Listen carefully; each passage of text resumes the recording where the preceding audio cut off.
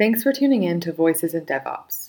If you enjoy this podcast, please check out John's reports and blogs on gigaom.com, where he covers all things DevOps, data, and strategy, addressing many of the topics covered in Voices in DevOps. Hello and welcome to this episode of Voices in DevOps, where I'm here to speak to James Beecham. I nearly pronounced that wrong. You've got the easiest name in the world. How can I not pronounce Beecham? That's crazy. And you're founder, CTO, board member of Alta. I hope I pronounced that right. Get one thing right yes, you did. As we start this podcast. Yep. Cheers, great. So James, I'm going to hand the baton over to you while I get my teeth back in, and just ask you what brought you to being the founder and CTO. And I'm thinking we can bind the whole lot together. So both what got you there, and then why did you want to set up Alta? What problem did you set out to solve? Let's wrap the whole lot up in a bow. Sure, John, and thanks for having me on here. My past almost felt like it was built for me. I'm the son of two engineers. Came from an IBM family, which for me stands for I've been moved.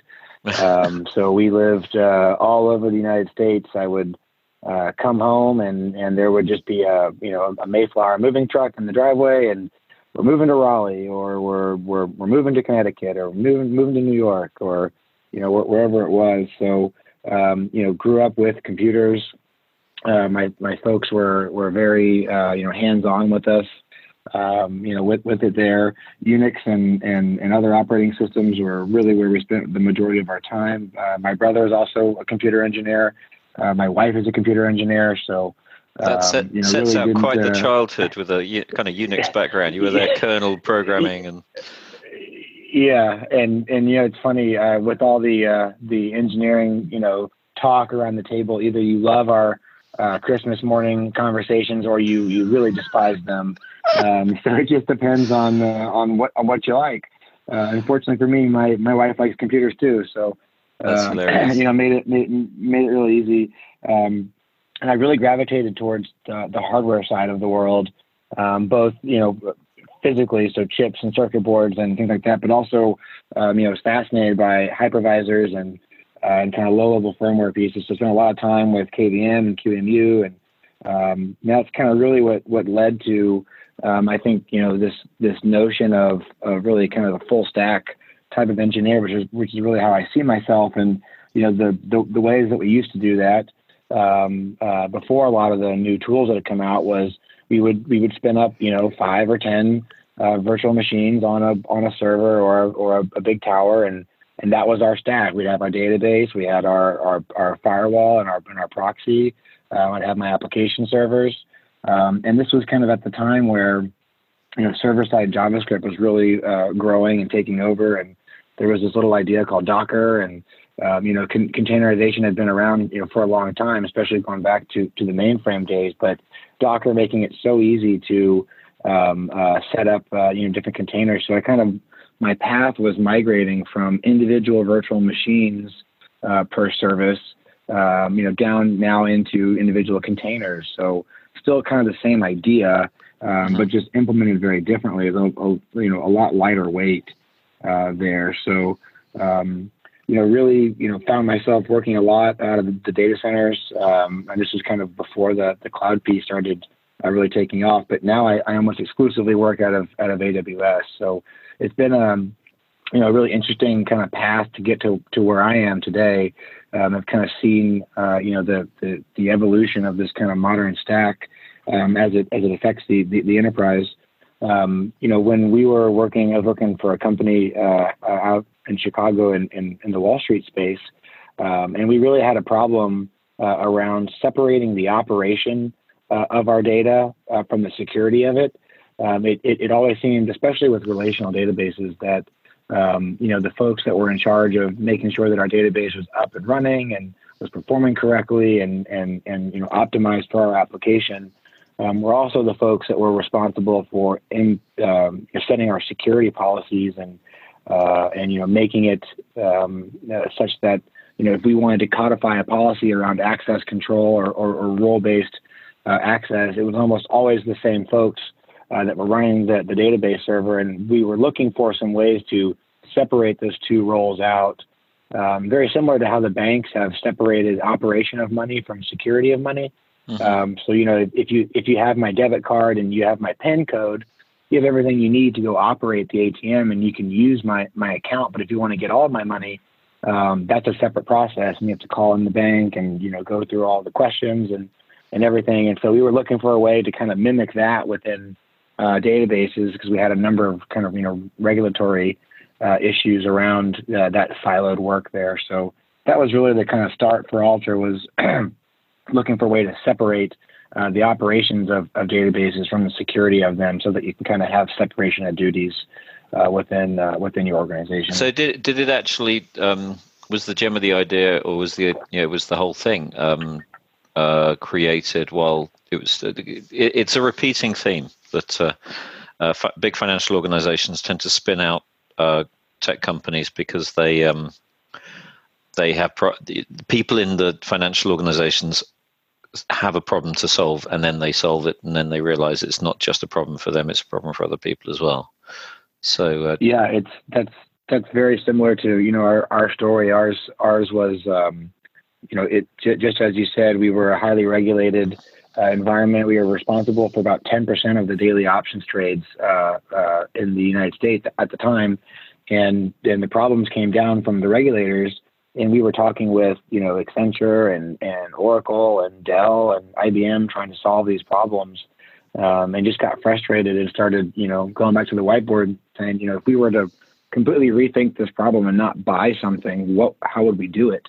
And then you're absolutely right. We've now found ourselves working in the insurance business and financial services and restaurants. I mean, there's this data, custody and data operations problem exists everywhere. But yeah, you're absolutely correct. It was a need that we had. Yeah. Carry on. This need you had. I'll tell you what I love in a minute. It's a need that we had to solve, and it's amazing when you have.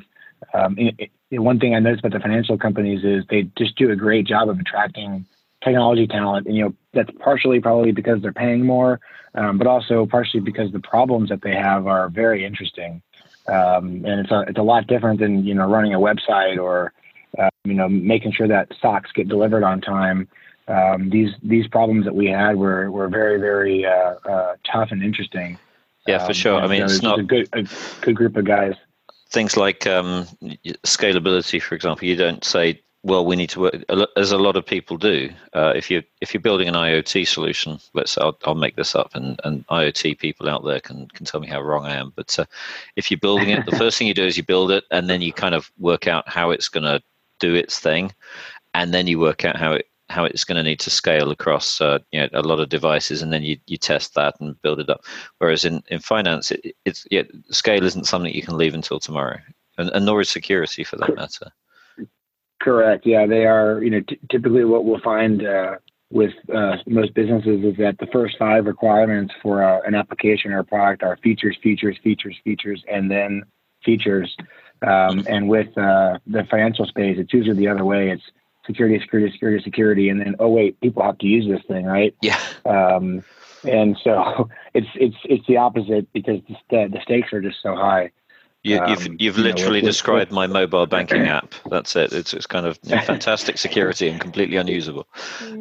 Yeah, there you go. But guess what? Your data's safe, probably. Yeah, well, that's the upside. The reason I laughed earlier, by the way, was I love the fact you said financial institutions, insurance companies, and restaurants, and I thought, yep, those guys have got to eat.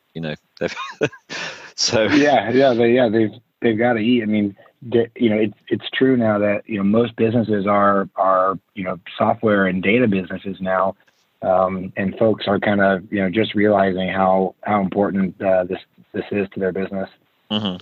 Another thing I'm going to pick you up on, not pick you up on so much as interesting about when you were talking about being a full stack engineer earlier, and I was thinking essentially that's like the kind of definition Renaissance person.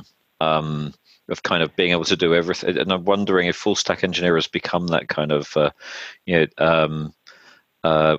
just a polymath kind of, but in the technical sphere. And they're very few and far between. I think what I find a common theme among other technical founders is that they have those properties as well. I mean, I would go everything from VHDL all the way up to the highest levels to running server side JavaScript and everything in between. There, I actually think it's it was a beautiful time to be working in this industry, and this might be a good segue for us too, because the DevOps culture and the that kind of need for that automated infrastructure and automated deployment really kind of finished the full stack piece. I mean, we were manually making Nginx configs and manually doing routing together, from between virtual machines or containers, whether we're using the overlay networks or whatnot. And really, if you weren't doing that as a technical founder, you did not move as fast. It was really almost a requirement to be able to get our product off the ground and be able to run it in a way that was cost efficient, in the beginning for us. And so I really do. I think that you characterized it very, very well, and it's a property that I've seen among many other technical founders. Okay, so we've got a segue moment. You called it. You're reading off my script here, but essentially, and to lead into that, I had a question for you, which I wanted to bank, so I'll ask it now. Which is what you used the term "we" when you were describing the people that recognize the need to separate security from data management, if you like, data security from data management. When you said "we," I'm thinking, my mind immediately thought, so who were the stakeholders in that "we"? Was that actually just the developers, or was that the dev and the ops people, or was that the dev and the ops and the security, or was it the management as well, or was it the whole organization? For us, the name of the company was called Dash Financial, and it was a relatively small company compared to our competitors. And so therefore, the problems of the business, whether they were operations related, IT related, or financial or management related, kind of all it spread the gamut across all of us. So the regulation came down that we had to attest to the digital custody of all our assets, that we knew where our data was, and we knew where it was going, and we knew who was looking at it. And so that kind of came down from management to operations and to engineering, and so when I say we, it really was a full stack we, from the sense of the business. I mean, the CEO was involved in the process, and IT and engineering and compliance. We were really all together trying to solve this problem. You've just given me a whole series of blog ideas around the full stack business. But I'll quote you in that, because I did not think of the term full stack business. You just did. So there we go. I just captured it. So let's take all of that and let's think. So, I mean, you're working now, you've set up this organization. It's been running, a good few years, and you're working with, big finance, big insurance, and restaurants. And you're, you're applying something into the path of development, into the path of systems construction and deployment, and so on and so forth. How, when you so the two parts of this question, you can ask them. You can answer either part in either order, both in terms of the overall challenges that your client organizations are facing, and in terms of the specifics around data and this separation of concerns around data. So we've got the pipeline, and then we've got the data aspects to that. What do you see as the challenges that you come up against the most, and how do they manifest themselves, would you say? Sure. So I think the first one around the separation of data is the biggest challenge is kind of getting the entire organization to agree that there's a problem and a challenge that needs to be solved out in the light rather in the dark.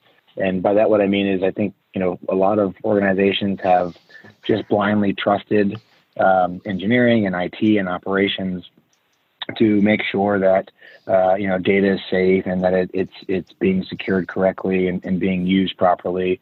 The last few years have really shined a big bright spotlight kind of in that dark corner of Fred's got it, or Lauren can handle that, and all these things, to now they're board level discussions, and even CISOs are getting really, really involved heavily in the operations side of the business now. So that's been one thing that we've noticed here in the past, is that it's really kind of brought the entire organization together and to solve these problems.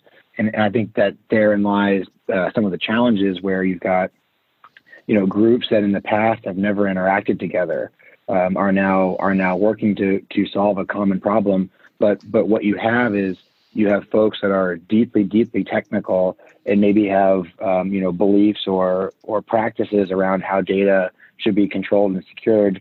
And on the other side of the table, you have non-technical folks that are getting yelled at by their boss or by their shareholders or their auditors, and finding a common language to speak between those two groups is definitely a challenge. As you think about DevOps itself, this idea that I'm going to automate a lot of my infrastructure or automate my deployment, and I'm putting the continuous integration type of pipelines in with this DevOps phrase, is that the entire org has to buy in, and that just not only does it mean the technical folks, but also the business side too, because one thing that we found is that especially with DevOps, you get what you pay for. If you just try to go and run some of the open source hashy tools, and you try to force some of your traditional operations or IT or engineering staff to adopt these concepts, it's going to be difficult for them. It really, infrastructure as code begins to force your developers into infrastructure-like thinking, which is good because, as I kind of mentioned before, I think really DevOps was the cement for this full stack engineer. Now if you can write code and then you can use code to deploy your code, that's kind of the sweet spot for an engineer. But it's a strange concept. Usually I'm used to just shipping my jar out. I'm going to SCP it over to some container somewhere, and then I'm just going to reboot the container, and then my code's running. Now the world is very, very different. With these DevOps tools and this mindset. And so I think, the biggest challenge is really getting the entire org to buy in and to realize that this is not just some other free operating system that we're going to run, but it's an entire culture shift. And really, understanding what that means when you're jumping in. So, I think, again, where we used to have separation of duties and thoughts, we now have everybody's at the table. And so finding that common language and agreeing to the solutions that we're going to have, because ultimately at every business we find that there's always some disconnect. Whether that disconnect is, well, this is how we used to do it, or how we've always done it, or we can't do it because of these three reasons. There's always that disconnect, and so finding that bridge and that language to communicate about the problem, is what I see as the biggest challenge. I mean, there's a lot to unpack in that, and in the next 10-15 minutes we're not going to be able to do the whole lot. So I'm just thinking that there's a couple of things that spring to mind. One is how, just for the record, I've just been putting together a report on CI/CD, and these are terms that have been around. I mean, DevOps has been around for 10 years as a term, and DevOps term was predated by CI and CD. So you kind of almost think, hey, everyone's done it now. It's kind of everyone's using Jenkins, so surely they've got CI sorted. Yeah. But yeah. What I'm seeing when I speak to organizations, just speaking to you now, the kind of philosophical shift that you need in order to develop code right first time, so you can integrate continuously, so you can get those builds on a constant cycle. That's still a long way off for many people. And you're adding an extra dimension to this, which is the infrastructure as code dimension. So it's taking the D in CD, could be delivery, could be deployment, and it then flows into the notion of actually building the infrastructure, the target infrastructure, and then storing it parallel. And as you've just pointed out, that requires developers into an infrastructure way of thinking, which is another thing that they didn't have to do before. So put the whole lot together. They're not necessarily building right first time so that they get the continuousness. They're now having to think about a deployment even as they develop, which is forcing notions of kind of structure, as opposed, not just code structure, but actual kind of target structure. And then the last point in my head is, because we talk about developers, the developers are the kingmakers. Everything. If you go into it, I think. I mean, of course, you will at a developer conference. The developers are the most important people in the room, and they remain the most important people in the room. But at the same time, they're only going to stay the most important people in the room if they take on these concepts and build in a way that does, as you say, address the disconnect. I mean, that's my unpacking of everything. Wow. It's no, that was good. Oh, well, thank you. I've been doing this for a while. I've been repeating things back to people for a while. It's good. But then you see that, and so the question becomes, I mean, surely, well, okay, two questions. One, a very simple question. Does the ability to separate data security from data management, that's my phrasing of what you do, is that predicated on getting this DevOpsy stuff right? Is it the same disconnect that you're trying to solve? I don't think it's exactly the same. One thing that so we make database drivers is one of our products, and that's where we insert ourselves into the enterprise stack. And I think one thing that does is it kind of begins to realize that now I can shift some of this burden away. And so, if anything, as you're crossing that bridge or trying to, come together between DevOps and development, raw development itself, you can kind of take, at least for our customers, take some of the security challenges off the table and remove them from those two groups and hand them over to the security teams, because you do have that separation of duties now. But it does require that we get involved with the dev teams and the DevOps teams from their build pipeline perspective, because we need to put a database driver onto the server or into the container image, and we need to make sure that we're up to date and that we're part of the build process there. So I'd say it does, in the sense help bridge that gap, in that it lets teams focus on the things that they need to be more focused on together, which is how we're going to work together. And how we're going to make this, from what we had before to where we need to go tomorrow. And I don't have to think about deploying a database firewall in my infrastructure, or now I don't have to worry about data activity monitors or other types of devices, because I'm building security into my app code. And so it just lets me focus more on, I can consolidate my problem sets down into, okay, how am I going to get my app code, into an AMI that Jenkins will automatically push up to AWS, that can then get deployed automatically onto a container host, and blah blah blah. But so I'd say that's how we're kind of helping that problem, is by pushing it all into one big pile on the table, and we're just going to focus only on the app code and how we're going to deploy it, and not necessarily worry about the other infrastructure pieces that used to be required. And I think that's I think this is something like my 25th podcast in this series, and they've all been fascinating and completely different. But a recurring theme in 3 or 4 of them is, how can we take some of these problems away? This is one. So vulnerability scanning, for example, if we stick with security. The JFrogs of this world can just do that, and they can do it in line, so that it's not something. As you know, if we're talking about security and the whole shift left, shift right thing, you want to have security happen. You don't want to develop a whole bunch of stuff and then check whether it's secure, and then find out that you should have done stuff 6 months ago that would have prevented or minimized the issues that you've now got. So if we can put things like data security in line into the process, into the end-to-end pipeline without putting an overhead on developers, that reduces the overhead. So I can see where you fit in, and then from that point of view as well. So what if you've got, let's be blunt about the potential customers you might have, and you can say, oh no, they're all great, they're all perfect. But if you've got organizations that get DevOps really very wrong, get CI/CD, they're just very old school. Everything's linear, everything's waterfall. No one's talking to each other. Right. Can you still function? Is it just harder? I mean, are the conversations harder? So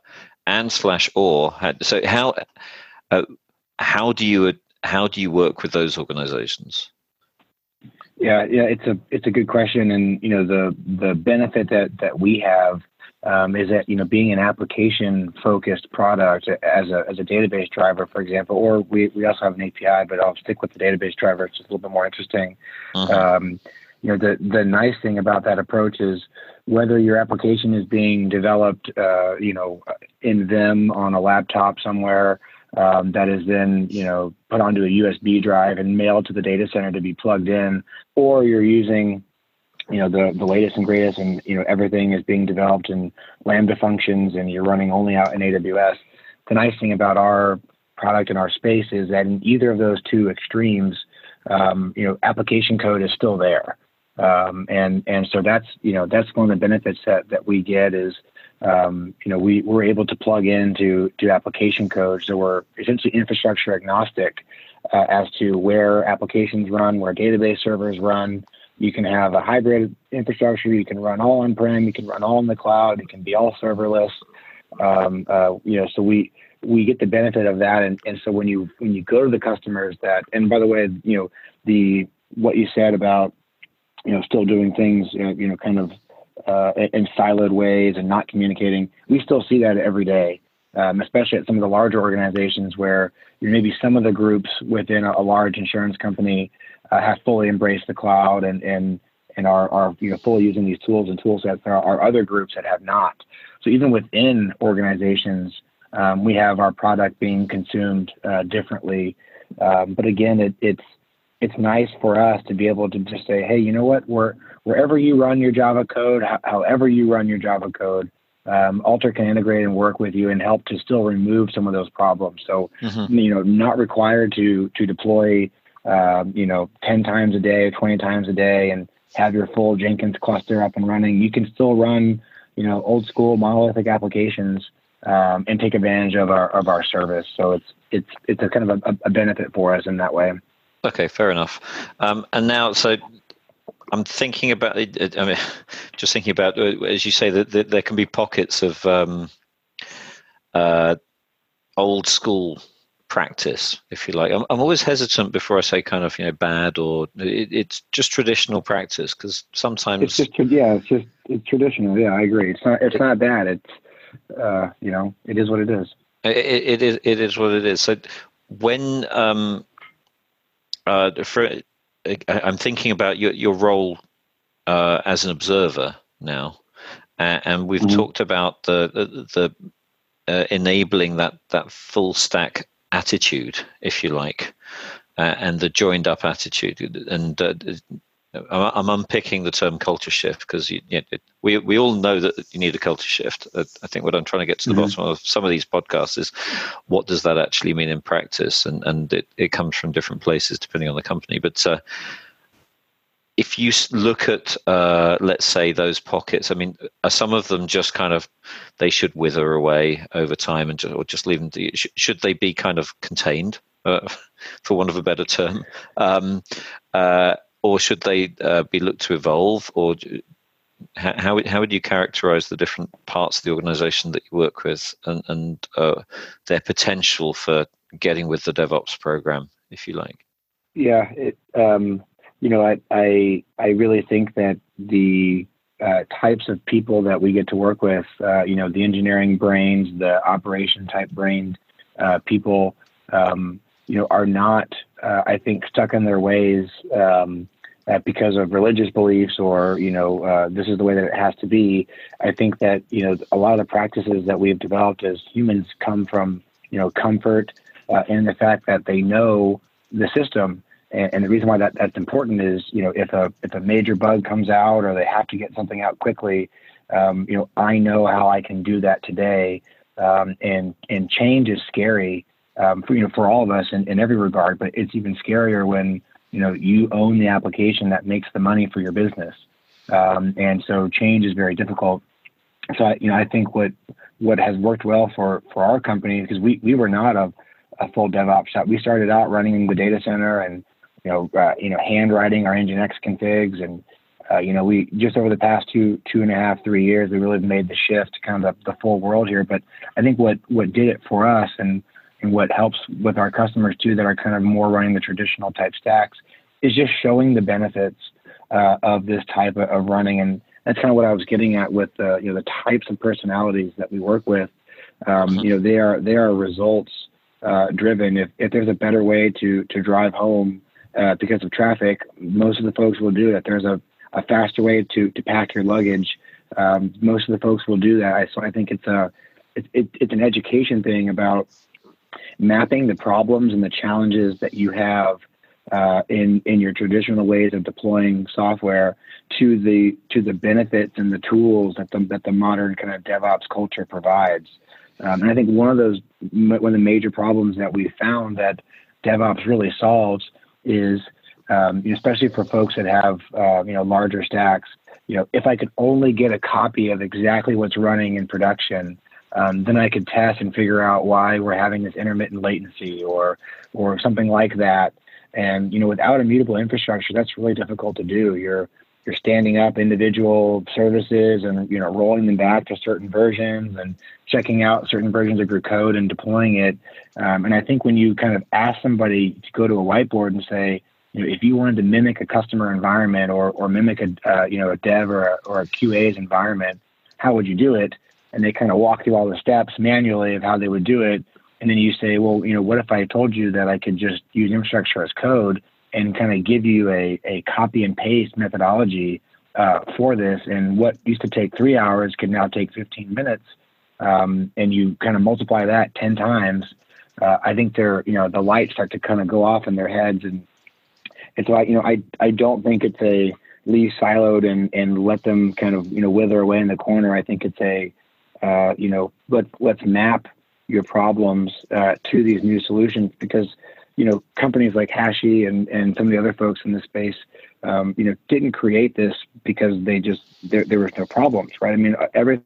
This is what I love about our business is it's a constant problem solving business, and so kind of I think bringing folks over and helping them understand that these tools are here to help, not hurt.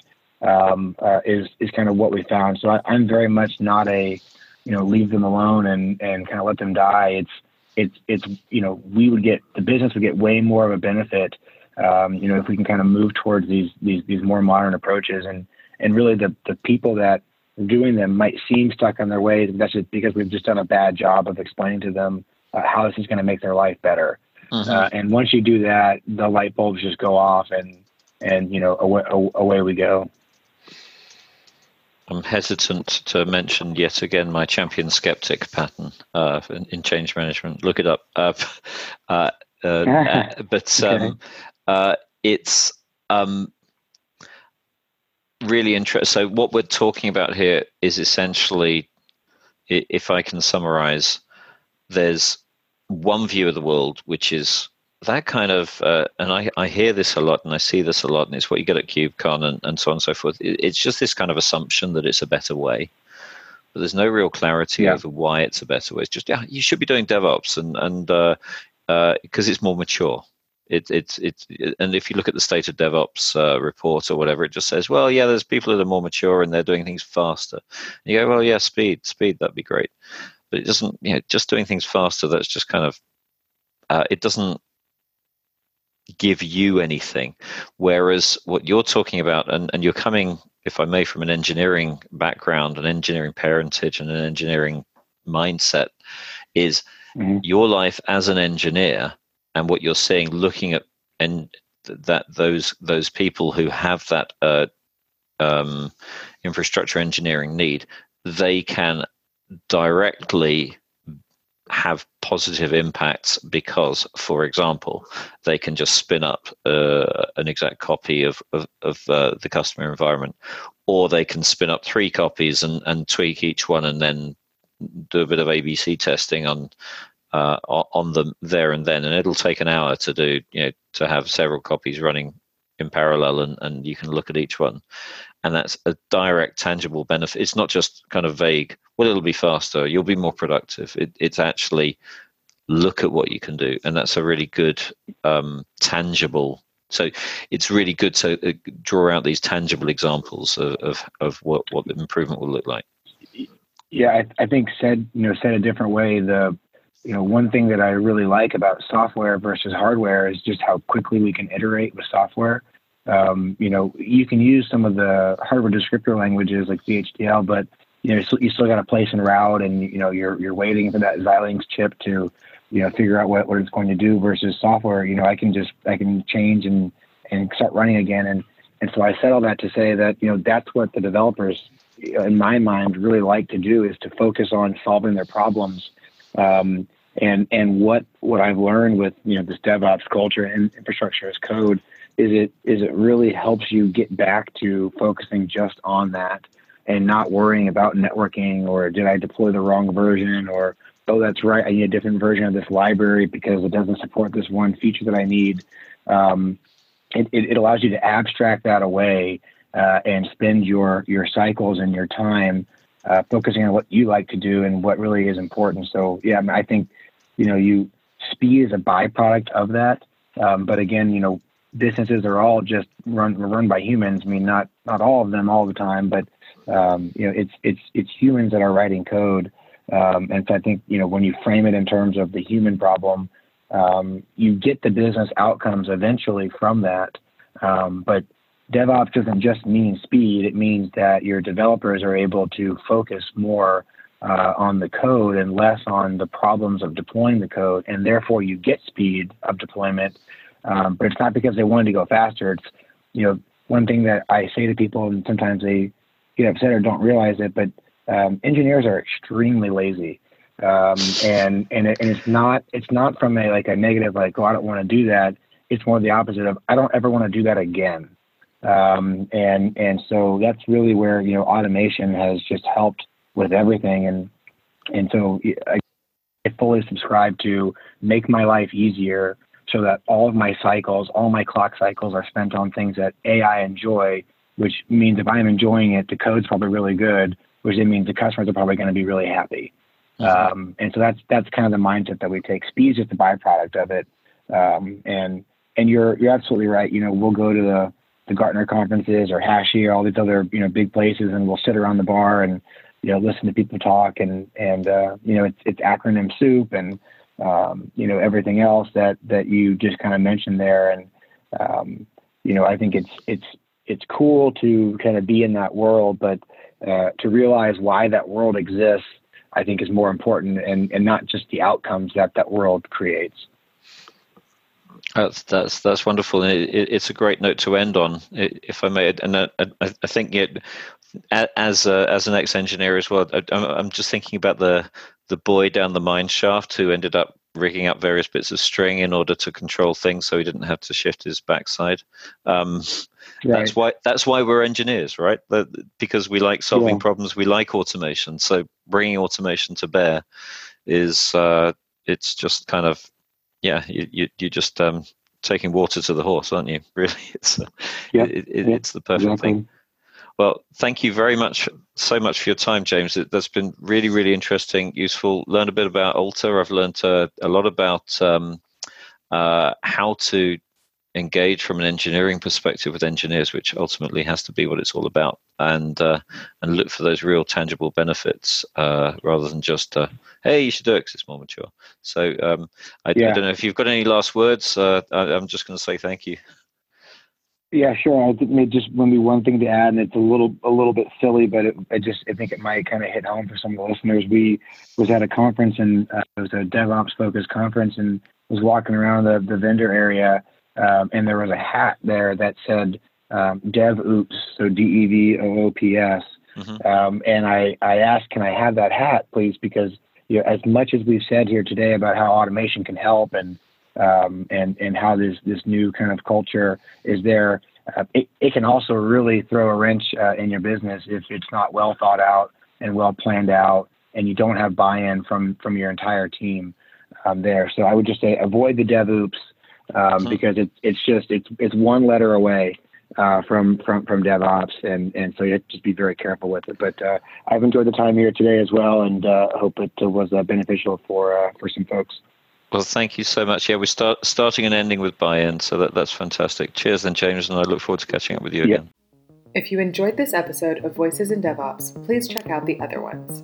Scaling DevOps for the Enterprise is the focus of a recent report John wrote for GigaOM Research. To find out more about how digital transformation is evolving, download the single report or subscribe to GigaOM Research for future forward advice on IT operations and business strategies.